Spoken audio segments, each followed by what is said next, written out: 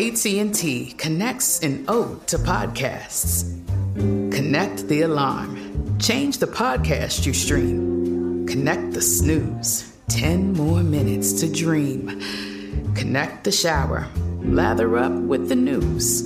Sports talk, comedians, or movie reviews. Connect with that 3-hour philosophy show. Change the drive into work in traffic so slow. Connect the dishes to voices that glow. Thank you to the geniuses of spoken audio. Connect the stories. Change your perspective. Connecting changes everything. AT&T. It's brand new, Season 2.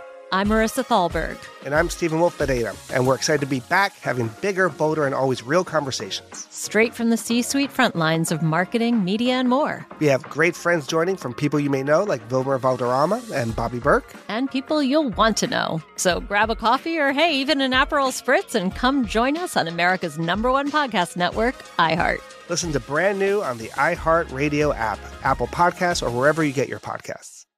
If you want to level up your marketing and business knowledge, look no further than the Marketing School podcast, hosted by Neil Patel and yours truly, Eric Su. It is the #1 marketing podcast on Apple and number 15 on business in the United States. Now, if you want to listen to interesting conversations with operators that have been there, done that, also with other interesting guests, then listen to Marketing School every weekday on the iHeartRadio app, Apple Podcasts, or wherever you get your podcasts. Oh, hi, I'm Rachel Zoe, and my podcast, Climbing in Heels, is back and better than ever. You might know me from the Rachel Zoe Project, or perhaps from my work as a celebrity stylist. And guess what? I'm still just as obsessed with all things fashion, beauty, and business. Climbing in Heels is all about celebrating the stories of extraordinary women, and this season is here to bring you a weekly dose of glamour, inspiration, and fun. Listen to Climbing in Heels every Friday on the iHeartRadio app, Apple Podcasts, or wherever you get your podcasts. Hi there, I'm Bob Pittman, Chairman and CEO of iHeartMedia. I'm excited to announce a new season of my podcast, Math and Magic, Stories from the Frontiers of Marketing. Our guests this season show us big risk can yield big rewards, like Rob Riley, the creative head of one of the world's leading advertising firms. I try to create environments where anybody can say anything without any judgment. Listen to a brand new season of Math and Magic on our very own iHeartRadio app, Apple Podcast, or wherever you get your podcast. Brought to you by Toyota. Let's go places. Welcome to Forward Thinking. Welcome, everyone, to Forward Thinking. My name is Jonathan Strickland. I am your host extraordinaire, joined by my co-hosts extraordinaire, Joe McCormick and Lauren Vogelbaum. And today we wanted to talk a little bit about H2O and how we get salt out of salt water. And, well, why are we even talking about this, Joe? Well, around the world, water scarcity is actually a big problem. Now, there's lots of water on planet Earth. I mean, we're what, the 70% water, something like that? 70% of the surface of the Earth, is covered in water. But about more than 97% of that water is salt water. Right. We can't use it. We can't drink it. We can't use it for agriculture. We can't use it in cooking. It's just not very useful to us. And in fact, in 2007, the World Health Organization estimated that 40% of the people on Earth are affected by water scarcity.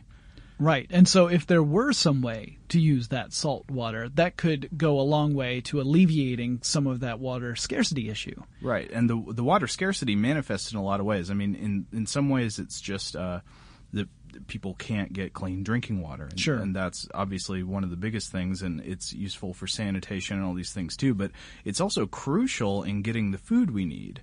I mean, I think the figure is that according to the Food and Agriculture Organization of the United Nations, 70% of the water worldwide is used in agriculture, of the consumptive water use. So not only are we having a water scarcity issue, but this could also be a food scarcity issue. I mean, when you've got so much of your water tied up in the production of food sources, then it makes it doubly important to get that access to fresh water. Right. And then on top of that, water scarcity is is not just regionalized, but it also can be dictated by circumstance. For example, after a natural disaster, like a massive hurricane hits an area, that could mean that there is a at least temporary shortage of access to clean water.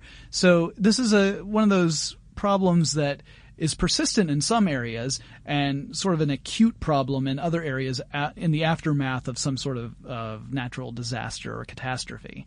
And as a result, it's a good idea to try and find ways of addressing this, including desalination. Right, which people are working on. The industry has grown about 15% a year.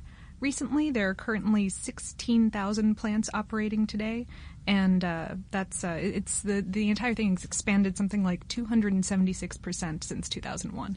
It's an encouraging number. I mean, the problem is that desalination is it's well, I guess to use a terrible metaphor, it's a drop in the bucket. I mean, there's the water scarcity issues can be offset somewhat by desalination, but it's hard to really address the problem head on completely with it. However, before we get into the drawbacks or the enormity of the problem, maybe it's a good time to actually talk about how we go about removing salt from salt water. And this is a practice that is, it's centuries old. Well, yeah, I mean, the simplest one, the one you've already thought of, is you boil it. Yeah. Yeah, the simple distillation process. Or actually, you don't even have to boil it. You can just leave it out in the sun and reproduce the natural process of evaporation that creates the water cycle on Earth. So, as long as you have something to catch it, you just right. let it evaporate, and then it'll drip down into a yeah. fresh reservoir. Here's a fun science experiment for you to try at home. You get a bowl of salt water, and you get an empty glass. You put the empty glass into the bowl of salt water. You cover the whole thing up with some plastic wrap, maybe poke a hole in there. Put it out in the sun for several hours. You're going to have the water evaporate from the bowl of salt water, and it'll end up condensing on the plastic wrap and dripping down into the glass, so the water you get in the glass is drinkable. Super simple. Everyone should do it. By the way, you should not drink the salt water because your cells, in an effort to dilute the massive amount of minerals that are coming into your system, will start to push water out of the cells, and this is a bad thing. In fact, it can eventually result in kidney failure, and then you can have something called death, which is what we generally like to avoid. Right. That's why you don't drink salt water. Yeah. Right. So we've been boiling salt water to get the fresh water out of it for hundreds of years. But recently we've gotten some much more advanced techniques of this, right? It's better than distillation. It's boiling 2.0. It's a procedure called multi-stage flash, where they have different chambers of very rapid heating that violently boils the water and then reapplies steam to the chambers of new water to create a rapid and efficient boiling process. Right. So you've got you're boiling the water multiple times in order to get as much fresh water out of that salt water as possible. You're left with fresh water in one container and a very salty brine in the other, which is good for marinating pork chops. Actually, it's not good for much of anything. That's one of the issues about desalination. But again, I guess we can wait till we get to the end of the whole discussion there. So yeah, I mean that's a very popular method of getting fresh water out of salt water. But then there's also the use of reverse osmosis. How does that work? Because, I mean, osmosis is the basic thing which says that when you've got a membrane between two liquid solutions, one with more stuff in it and the other with less stuff, the solutions want to even each other out, right? Yeah, that's essentially what osmosis is. Well, yeah, but so you get a semi-permeable membrane, mm-hmm. meaning that it's going to allow some things to go through, but it's going to restrict other things. Yeah. And upon one side of that membrane, you put salt water. And then you use pressure to push the salt water through the membrane. And then fresh water comes through the membrane. The salt is restricted. It's essentially filtered out by this membrane. You have to use lots and lots of pumps to do this, actually. It uses quite a bit of energy. It uses less than boiling the water does. Yes. But, it's still energy hungry. Yeah. So you are pumping water. You're essentially pushing the fresh water through this membrane and retaining the salt. Also, the water that you get on the other side of the membrane may not be perfectly salt-free. Some salt particles can get through depending upon the type of membrane you're using.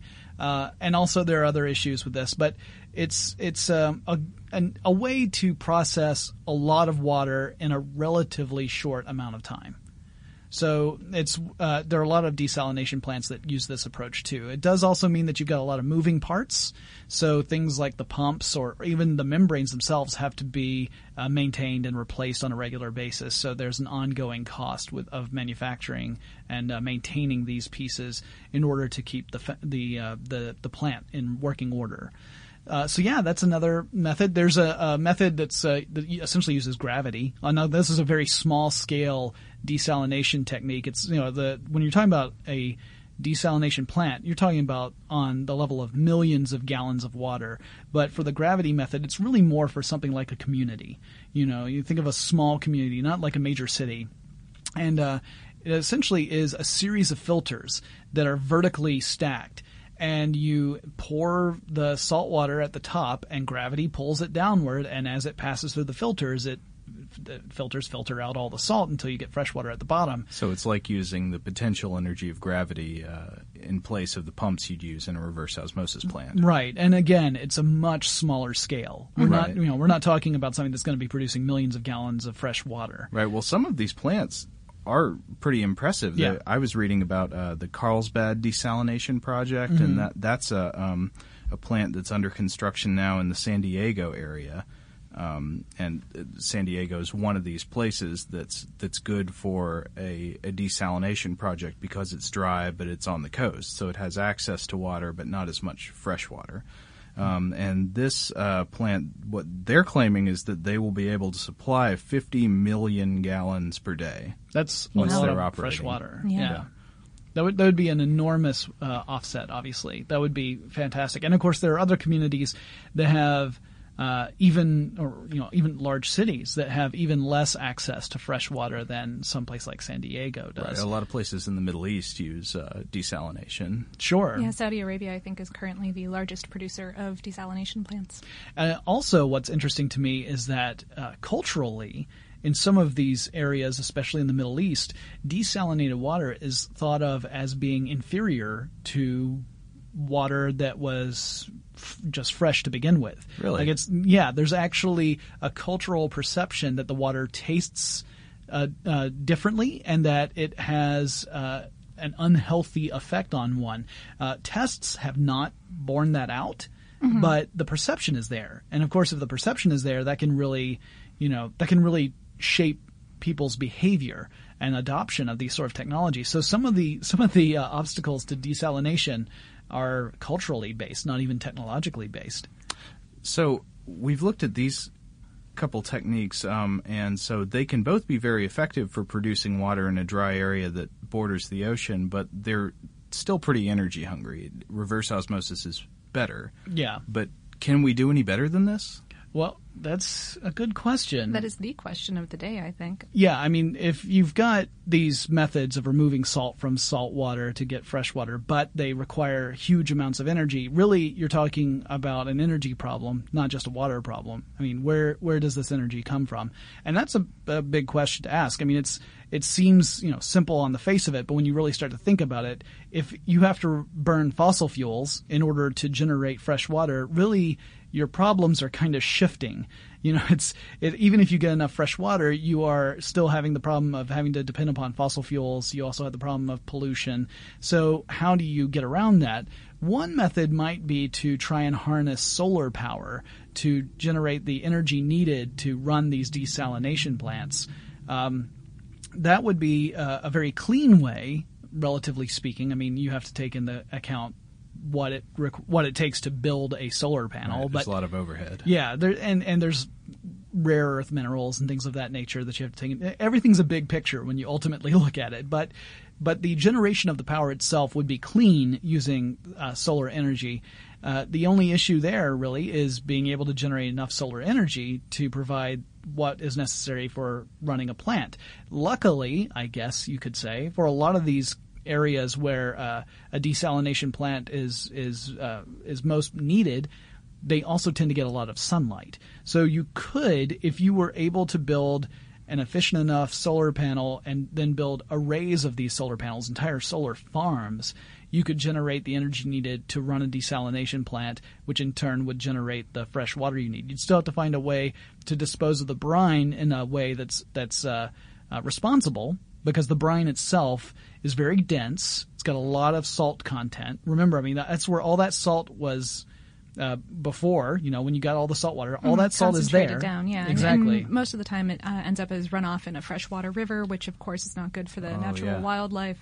Yeah, and you're talking about... Even if you just dump millions of gallons back in the ocean, that can't be good for the local wildlife. No, because this stuff sinks down, and then it immediately starts to really impact the oxygen-producing elements in the ocean. So you start to really make a severe impact on the local area. And of course, that ends up being kind of a domino effect. And you get this whole Ian Malcolm chaos theory problem that ultimately results in dinosaurs eating somebody. Yeah. But of course, he would say that life finds a way. Yes, he would. But sorry, go ahead. Well, I wanted to ask another question. Sure. Why can't we just manufacture water? Now, think about it here. Okay. Water is 2 parts hydrogen, 1 part oxygen. Mm-hmm. Yes. We know exactly what's in it and how to make it. Yes, we do. And these are some of the most abundant elements in the universe. So why is it that we can't just make water? Well, we could. I mean, we'd need a lot of energy. Yeah, well, also, Joe, we need to get that hydrogen. That's the problem. See, hydrogen, yes, extremely plentiful. In fact, the most plentiful element in all of the universe. However, or at least our galaxy. However, hydrogen on Earth does not really it doesn't really occur unbonded. Right, it's very not free. Much. Yeah, there's a little bit of free hydrogen on Earth, but really, percentage-wise, it's a very small amount. Most of hydrogen on Earth is bonded to something else. And in order to get at that hydrogen, you have to expend energy to free the hydrogen from whatever it is it's bonded to. For example, salt water, ocean water. There you got lots of hydrogen. I've got all that hydrogen right there in the ocean. That's really probably the biggest and most accessible source of hydrogen that I can think of. So I guess if you ran electricity through ocean water... So we just need to process this ocean water somehow to right. to separate so the you hydrogen take the out ocean, of it. Right. If only there were a way to process ocean water so that you pulled the hydrogen out and the oxygen out and then combined it to make fresh water. You could just boil the stuff. That's what you could do. But, why not run electricity through it so that you could use electrolysis to free that yeah. No, see, that's the problem, is that you go right back to that energy issue, is without a source of hydrogen, you really can't manufacture water in any way that makes sense. There's just, especially when there are other ways of getting at the water that are less energy intensive, then you're playing a losing game. So that's why. There are new processes that are coming out. One of the newer ones is called ion concentration polarization, and this basically just runs an ion current through a non-porous membrane, and salt and larger particles like bacteria and viruses, stuff that you don't really want in your water anyway, are pushed away from the membrane, and clean water flows through it. Wow. That sounds so like Star Wars-y. Yeah. So wait, you say the membrane repels it? Yes. And any kind of charged anything is going to deflect right away from the membrane, and so the brine kind of goes up away, and the fresh water flows directly through it. And this keeps the membrane clean, so you don't have to get it all dirty and gunky and clean it or replace it all the time. And I bet those in the other plants get pretty grimy. Yeah. Oh yeah, I'm sure. And it unfortunately only really works on a very small scale. Again, this is a personal community kind of thing. They're using it in a lot of rescue operations. I think during Katrina they had some ground units for that sort of thing. But. And this sort of stuff is great for those acute problems we were talking about. For a persistent issue where you have to deliver a significant amount of fresh water to a large population on a continual basis. Obviously, that would not be the ideal solution. The good news is that there are a lot of companies working on this. Like you said, Lauren, I mean, this is an industry that has grown, considerably over the last several years. And I've personally spoken with an engineer over at General Electric that was all about designing desalination plants and finding new ways to make them more efficient so that it is less of an energy investment to create fresh water from salt water. And this is a problem that's not going to go away anytime soon. I mean, obviously this is something that we're going to have to really concentrate on in order to support our communities. Some of us, are very fortunate that we live in places where access to fresh water isn't such an issue. But for other people, I mean, this is a fact of life. It's just an ongoing thing that they have to solve. So I'm really optimistic about the future in general, and I think technology is going to play a large role in helping us get access to fresh water. But Joe, I think you would agree with me that technology is only going to play one part, and that a significantly large part of this is going to have to require some behavioral changes. Oh, right. I mean, you cannot, as far as we know, there's no quick, easy technological solution to this. Like we said, we've got this energy barrier. There's always a huge amount of energy that you would need in order to get fresh, clean water to the people who need it. And so one of the easiest solutions, one of the most viable solutions, is just to use less, conserve better, and manage more efficiently. Right. It's a little bit outrageous that we here in America use fresh drinking water in our toilets. And that kind of thing is just incredibly wasteful. And there's no really good infrastructure way to get around that right now. But yeah, it is one of those things where during the whole design process for it, I don't think anyone was thinking, hey, maybe we should find some way of using gray water in these systems in order to conserve the fresh water, because it just, why worry about it? You've got plenty of access to fresh water all the time. It's everywhere. Yeah, but it's definitely one of those things that we have to think about. And Joe, in the video episode of Forward Thinking, I think you really nailed it. You said changes are coming, and they have to. Because without them, we're going to really, especially depending on where in the world we live, we're going to be facing some really tough problems in the foreseeable future. So, we have to take responsibility and accountability and make these changes so that future generations don't suffer for it. Definitely. Absolutely. Thank you for agreeing with the point that you made in the video series. I appreciate that, Joe. I was afraid you were going to leave me out there. I was like, he's nope, changed my mind. Turn on all the faucets, please. Okay. Well, I'm glad that we got that out of the way. All right, well, guys, remember, Forward Thinking, it's a video series. We've got it launched and going, and it's fantastic. I could not be happier with it. The website is fwthinking.com. We are on Facebook. We're on Twitter. We're on Google+. Go check us out. Let us know what you are excited about in the future. What future topics get you really jazzed, and what do you want to see us tackle? Because we want to hear from you. We want to take those topics, suggestions from you, and turn them into amazing episodes. So let us know what you think, and we will talk to you again really soon.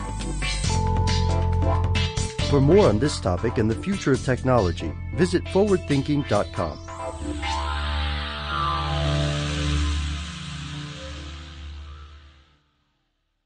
Brought to you by Toyota. Let's go places. It's brand new, Season 2. I'm Marissa Thalberg. And I'm Stephen Wolf-Pereira, and we're excited to be back having bigger, bolder, and always real conversations. Straight from the C-suite front lines of marketing, media, and more. We have great friends joining from people you may know, like Wilmer Valderrama and Bobby Burke. And people you'll want to know. So grab a coffee or, hey, even an Aperol Spritz and come join us on America's #1 podcast network, iHeart. Listen to Brand New on the iHeart Radio app, Apple Podcasts, or wherever you get your podcasts. If you want to level up your marketing and business knowledge, look no further than the Marketing School podcast, hosted by Neil Patel and yours truly, Eric Su. It is the #1 marketing podcast on Apple and number 15 on business in the United States. Now, if you want to listen to interesting conversations with operators that have been there, done that, also with other interesting guests, then listen to Marketing School every weekday on the iHeartRadio app, Apple Podcasts, or wherever you get your podcasts. Oh, hi, I'm Rachel Zoe, and my podcast, Climbing in Heels, is back and better than ever. You might know me from the Rachel Zoe Project, or perhaps from my work as a celebrity stylist. And guess what? I'm still just as obsessed with all things fashion, beauty, and business. Climbing in Heels is all about celebrating the stories of extraordinary women, and this season is here to bring you a weekly dose of glamour, inspiration, and fun. Listen to Climbing in Heels every Friday on the iHeartRadio app, Apple Podcasts, or wherever you get your podcasts. Hi there, I'm Bob Pittman, Chairman and CEO of iHeartMedia. I'm excited to announce a new season of my podcast, Math and Magic, Stories from the Frontiers of Marketing. Our guests this season show us big risk can yield big rewards, like Rob Riley, the creative head of one of the world's leading advertising firms. I try to create environments where anybody can say anything without any judgment. Listen to a brand new season of Math and Magic on our very own iHeartRadio app, Apple Podcast, or wherever you get your podcast. Check the back seat. Check the back seat. All right, come here. Check the back seat. Gets in your head, right? Good. Because every year, dozens of children are forgotten in the backseat of a car by a parent or caregiver. All never thought it could happen to them. But with changes in routines, distractions, or a sleeping child, it can happen to anyone. Parked cars get hot, fast, and can be deadly. So get it in your head. Check the back seat. A message from NHTSA and the Ad Council.